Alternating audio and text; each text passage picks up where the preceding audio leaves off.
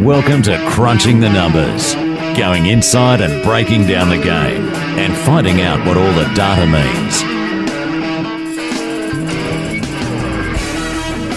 Well, thanks for joining us here again on Crunching the Numbers. I'm your host, Mark Sapolis, with obviously the one and only data nerd himself, Shane Leonard. Thanks again for joining us, Shane. Hi, Ron.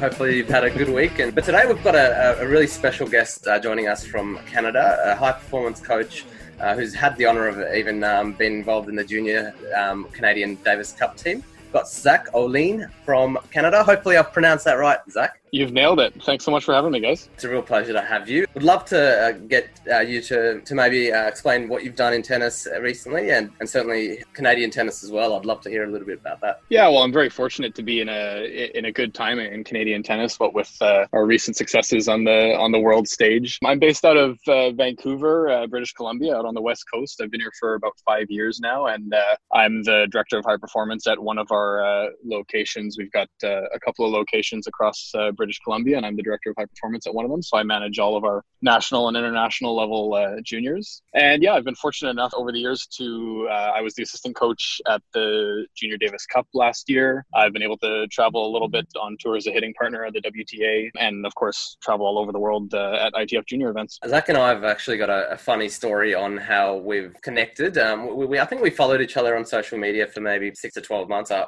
don't exactly know how long, but one of the things I've noticed with Zach is whenever I've put a data post out or a visualization out, he doesn't just accept it. He'll probe and ask some questions. Whether it's what was the sample size you used for your data, or is your conclusion statistically significant? And I found that good. At times it's confronting, but then I think when you step back, you go, actually, this is good. This guy's engaging with the data. He wants to know more about it, and sometimes, when you put something online, you've just got one visual, or you've got, a blog of maybe 100 to 1,000 words or something, and a podcast is 15 minutes. You can't explain all the analysis in there. So I always find the people that are more engaged with it are the ones that are going to take more out of it. And I have to say, Mark's the same as well. Whenever I put some analysis in front of him, he'll engage with it. He won't just look at the pretty graphs or the pretty visualizations. He'll go, okay, what am I looking at, and what do you want? What are you drawing from it? What was your sample size? And I think that's a great discussion for us to have today. So Zach, maybe you can go through that recent sort of article you put out and some of the challenges that you found with data online, and we'll go from there. Yeah, thanks. You navigated that pretty well, because I was cautious of being portrayed as the heckler, because that's certainly not what what I aspire to be. But as I reflect on it, the big thing for me is it all comes down to one word, which is why. I'm always trying to understand the why behind why the stats are a certain way, or why they work, or why they're applicable to a certain player or a certain situation. And that's what I'm always trying to figure out. And that was what I was sort of trying to get across in my blog post, was the stats tell a story, but we have to make sure that they're telling an applicable story, a story that applies to what's going on court. And so I wrote about how, statistics are situational, right? Someone can be particularly effective with their forehand in a specific situation, doesn't mean they're always effective. Statistics are player dependent. What works for one player may not work for another, and what works for one opponent may not work for another. And I talked also about just correlation and causation. And if we don't know the why behind the specific stat, it can be very easy to look and say, hey, winners of matches usually are doing well in this stat, but that doesn't necessarily mean that stat is the reason they're winning. It could just be that they're winning, and therefore that stat goes up. That's a great explanation of your article, Zach. I love it, because I'm always questioning Shane as well,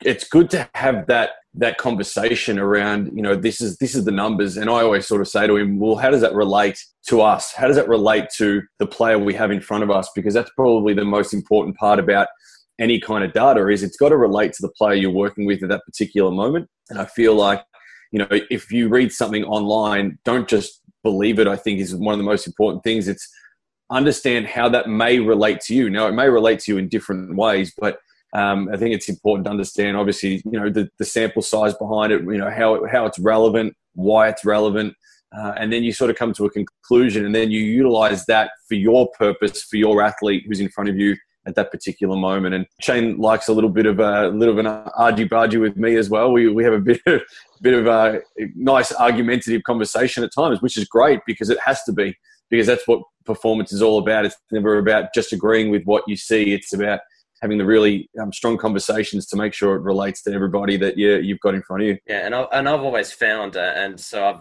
done some work for a number of coaches and players, and particularly where the coach is engaged and questioning the data, we've had better results. I've had situations where a coach has just gone, oh, well, that's amazing, and taken it away. And, you immediately feel like, oh, great, you did something wonderful. But then the fact that there's no engagement concerns me, because it means, okay, well, have they interpreted everything correctly? I've got my view, but I know, people approach what they see in different ways, and a coach is closer to the game in reality than an analyst would be. So it's a worry if there is no communication and there's no understanding of, or collective understanding of the stats before he goes off and uses it. So I too appreciate that when people actually question and challenge it. Well, and I think this is going to sound simplistic, but tennis is so complex. And I'm certainly not a statistician, and I've got a ton of respect for the stats that are coming out and the people that are doing the work, because I know I couldn't do it. But tennis is incredibly complex. It's an open skill sport. There's not just one shot. There's numerous shots. There's numerous techniques within the shots, numerous strategies, court positions, opponent styles, you name it. And it's going to be, I think, a while before we can get to the stage that other sports are at, in terms of really knowing what are the key performance indicators, unless you're able to assess the information and individualize it to each player. Yeah, 100% agree, Zach. It's in my other role as a coach, I coach the Australian rules football, and we have full-time data statisticians and analysts sitting next to us all game, giving us all of these numbers, constantly numbers, until we said to them, give us the numbers that provide our performance rather than every number that you can see on the screen. And I think that's where we started to get a lot of good results was, okay, these are our KPIs, and all we want you to feed us is data relevant to our KPIs. What makes us play to our best ability? What's going to make us perform and win games?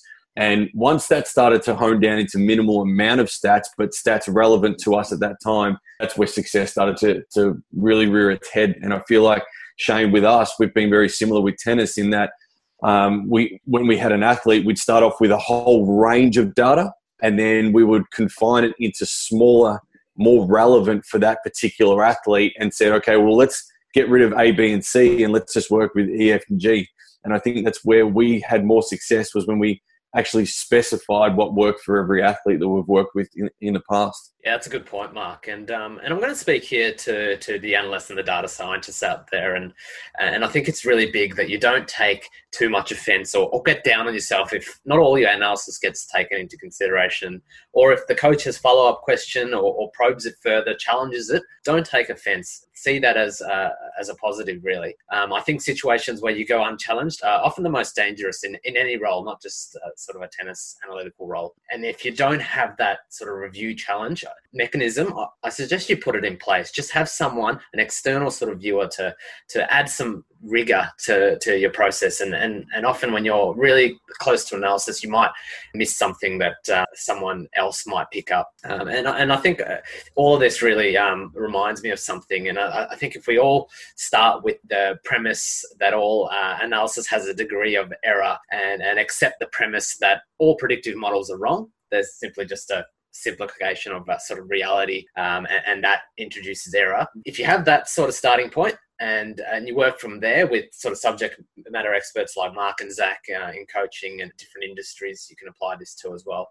If you then work with them, and everyone understands the limits of the data, then collectively you can develop something useful with data-driven insights, where everyone is clear on what they got from the data, what the data doesn't give them, and know what the application is. Then it can be a really useful product. Now, the other thing I think is really important, and arguably just as important as the analysis, is for data scientists and analysts to really work on the soft skills around communication. And this is both verbal and written, but I'd say an area that I've had to really develop a lot more is that sort of verbal communication to supplement the analysis that I've done. So your analysis might be groundbreaking, or your models might have like an amazing high predictive accuracy, true positives, identifying and classifying that all correctly. But if you're unable to communicate that to the audience, then you've done yourself and your team a disservice. So get the communication right, build that into whatever analysis value chain you've got, because from my experience, if you don't get that right, then you've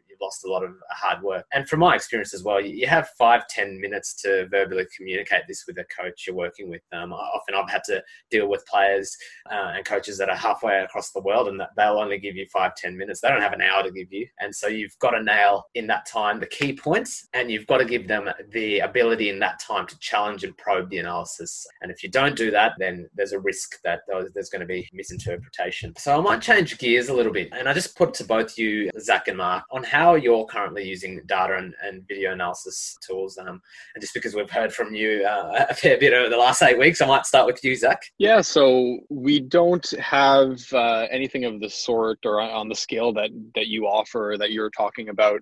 In fact, it doesn't seem to be particularly or at least as common in North America. What we do a lot of is video analysis and charting specific to our themes, what we're working on. And so that can be, filming practice matches in training, filming points in training, or it can be filming matches in competition. And we'll usually have an objective, a theme that we've been working on for a few weeks or that we're going to start to work on. And we're charting and recharting and measuring to look at the effectiveness in a particular situation. How is this player or how is this group of players performing in a specific situation? And that can't be done without video, because we're obviously a lot of the time when you're live, you have to be supporting. And so we're recording and then we're going back and watching the tapes and measuring performance and progress. Yeah, that's awesome. It's good because, us as coaches, Shane, I think it's important we continually evolve, and obviously, having statistics on our athletes is important to measure success. So you've got fitness statistics which have been around for a long period of time, and we can test how fast someone is, and we can put a stopwatch on for that sort of stuff. But as Zach's mentioned before, I think tennis is one of those things that there's so many different elements to it, and it's really hard to hone down on a couple of key things. But it is important for us to ensure that we don't try and stat every single part of a match, because that's not our strength as coaches. And sometimes we don't have accessibility to people like yourself, Shane, particularly in our area of coaching, which might be in a recreational setting at times where, we can't afford it or a player can't afford it. So we have to find ways that are quick, easy, but also specific to and tailored to every individual player. So it is a challenge at times, Zach. I know that when you've got players on the court and you've got to chart the match and you've got to find time to do that and then get the results back to them and then measure it consistently. It does become time consuming, but it's obviously very, very important for our players to see the improvements. I think they thrive on seeing themselves doing well, and obviously video and data is a really important part of creating that positivity in their learning and their development. And if I can just jump in on that last point, because I totally agree with what you're saying there. I'm a structure guy, and I'm always reflecting on and putting, you'll see most of my blog posts follow some sort of list system because it's the way my brain works, but reflecting on certain things. And I think it's important for especially for coaches, but I'm sure coaches and analysts to understand why we're collecting data. And in my head, there's three reasons. One is to scout an opponent or scout a field of opponents and figure out what their strengths and weaknesses are. Another is to assess performance in a particular match and see how your player is doing. What could they have done better when you look at the stats later in hindsight? What are the tactical adjustments they could have made? But the other one is to measure progress and to just simply, because the results can lie to you, and you can be playing great and improve a lot and obviously have a tough draw or play against an opponent who's doing really well, or simply have a bad day, or you can not be improving but have some good results for whatever reason. And so the results can lie, and it's important to be able to have concrete measurable objectives that you can look and say, 6 weeks ago we measured you were doing this, you were effective at this percentage, now 6 weeks later in the present moment you're effective at this percentage, you've improved. It's not just for analyzing matches and tactics and decisions, but also just measuring progress. You hit the nail on the head there. I think that they're probably the key reasons you do collect the data. I mean, for one, we love using it to benchmark. So we'll look at our athlete, and then we'll look at this is how these the top level athletes are hitting, and what's the gap, and what can we work on to sort of bridge that gap. I'd like to sort of end on perhaps suggestions from you guys on to the analyst community or even to other coaches on how it's better to sort of engage with analysts and coaches. Any suggestions on how we should approach those relationships? My biggest thing about analysts is keep it simple. I want to see something that is simple and easy to read. As a coach, and I'm sure Zach is very different. He sounds very smart, much smarter than I am. But I feel like I want to see something that hits me straight away, and I don't have to go and continually read to understand. Data needs to be understandable. It needs to be simple. It needs to be easy for me to also explain back to somebody else. And if I can see that as a coach, I'll use it. If it's something that I cannot understand, I'll switch off pretty quickly to it. I want to make sure that, especially if it's online and it's in social media, for example, that it is clear cut and it's like one or maybe maximum 2 key points. I feel like a lot of data analysts put a lot of work and a lot of numbers and a lot of things that you've got to sort through too often. But the simpler it is, the easier for me as a coach, the easier for me to then portray onto athletes or to utilize for my benefit. Yeah, on my end, after reflection, I think it's the person receiving the data, they have to be able to visualize it. And I don't just mean graphs and charts, but for a player, I think they have to be able to see what that information looks like on the court so that they can visualize it and see how it fits in with their game and how they can apply it. And as a coach, I want to be able to visualize it so that I can have a broader understanding of this works because of this, or this works in this situation, but I'll have to tweak it for X, Y, and Z. If I can't visualize it, then it's harder for me to trust it because I don't know that I'm interpreting it correctly. The stats might be great, but if I don't quite see it and grasp it, there's just as much of a chance that I go out on court and implement it the wrong way. And I think from my perspective, from the analyst, is obviously taking on those points. But once you've done the analysis, just make sure you just have some dot points. You can prepare even a slide deck, not necessarily to use it, but just to be able to explain, where you got the data from, what the sort of sample size, if the coach asks that. And then, just really work on communicating it. So as Mark said, try and keep that simple. He doesn't want, a lot of coaches don't have the time to read so much. So keep it simple and work on the communication. Totally agree. And, it's actually been a real pleasure to have Zach on. And I didn't know Zach before we went to air on this. And just by listening to you, Zach, I'm definitely going to have a read through of what you've written, because I really think that you've got a really good tennis mind. And it's actually been a real pleasure to not only interview you, but to obviously meet you online. And we thank you for your time. Obviously, everyone's time is precious, and we hope you're doing okay, obviously, in this challenging time as well with COVID-19 right across the world. Well, you're being far too kind. It's been an absolute pleasure. I'm really grateful to have the chance, and I've enjoyed both looking at Shane, your content, and listening to the podcast and the content that you guys put out. So it's an absolute pleasure, and same to you. Stay safe and be healthy. Thank you very much, Zach. It's been an absolute pleasure. Shane, well done as always, my friend. You continually bring up not only data, but now you're bringing out guests from all over the world, and you're giving us the content that everybody out there wants to hear. So thank you so much, Shane, for your work. And you can find Shane's work at Data Driven Sports Analytics. It is your place to go for all the data, and he'll be very simple thanks to Zach's information. And but no, thanks again, Shane, for your work as well. Thanks, and it was great having you on, Zach, and thanks again, Mark, and everyone stay safe, and we'll see you next week. That was another episode of Crunching the Numbers. Thank you very much for joining us. It has been a pleasure to bring you tennis during this really challenging time. So hopefully you're all staying safe. You can find us at Data Driven Sports Analytics with Shane Leonage and the Tennis Menu with Mark Sapoulis. Thank you once again. See you next week.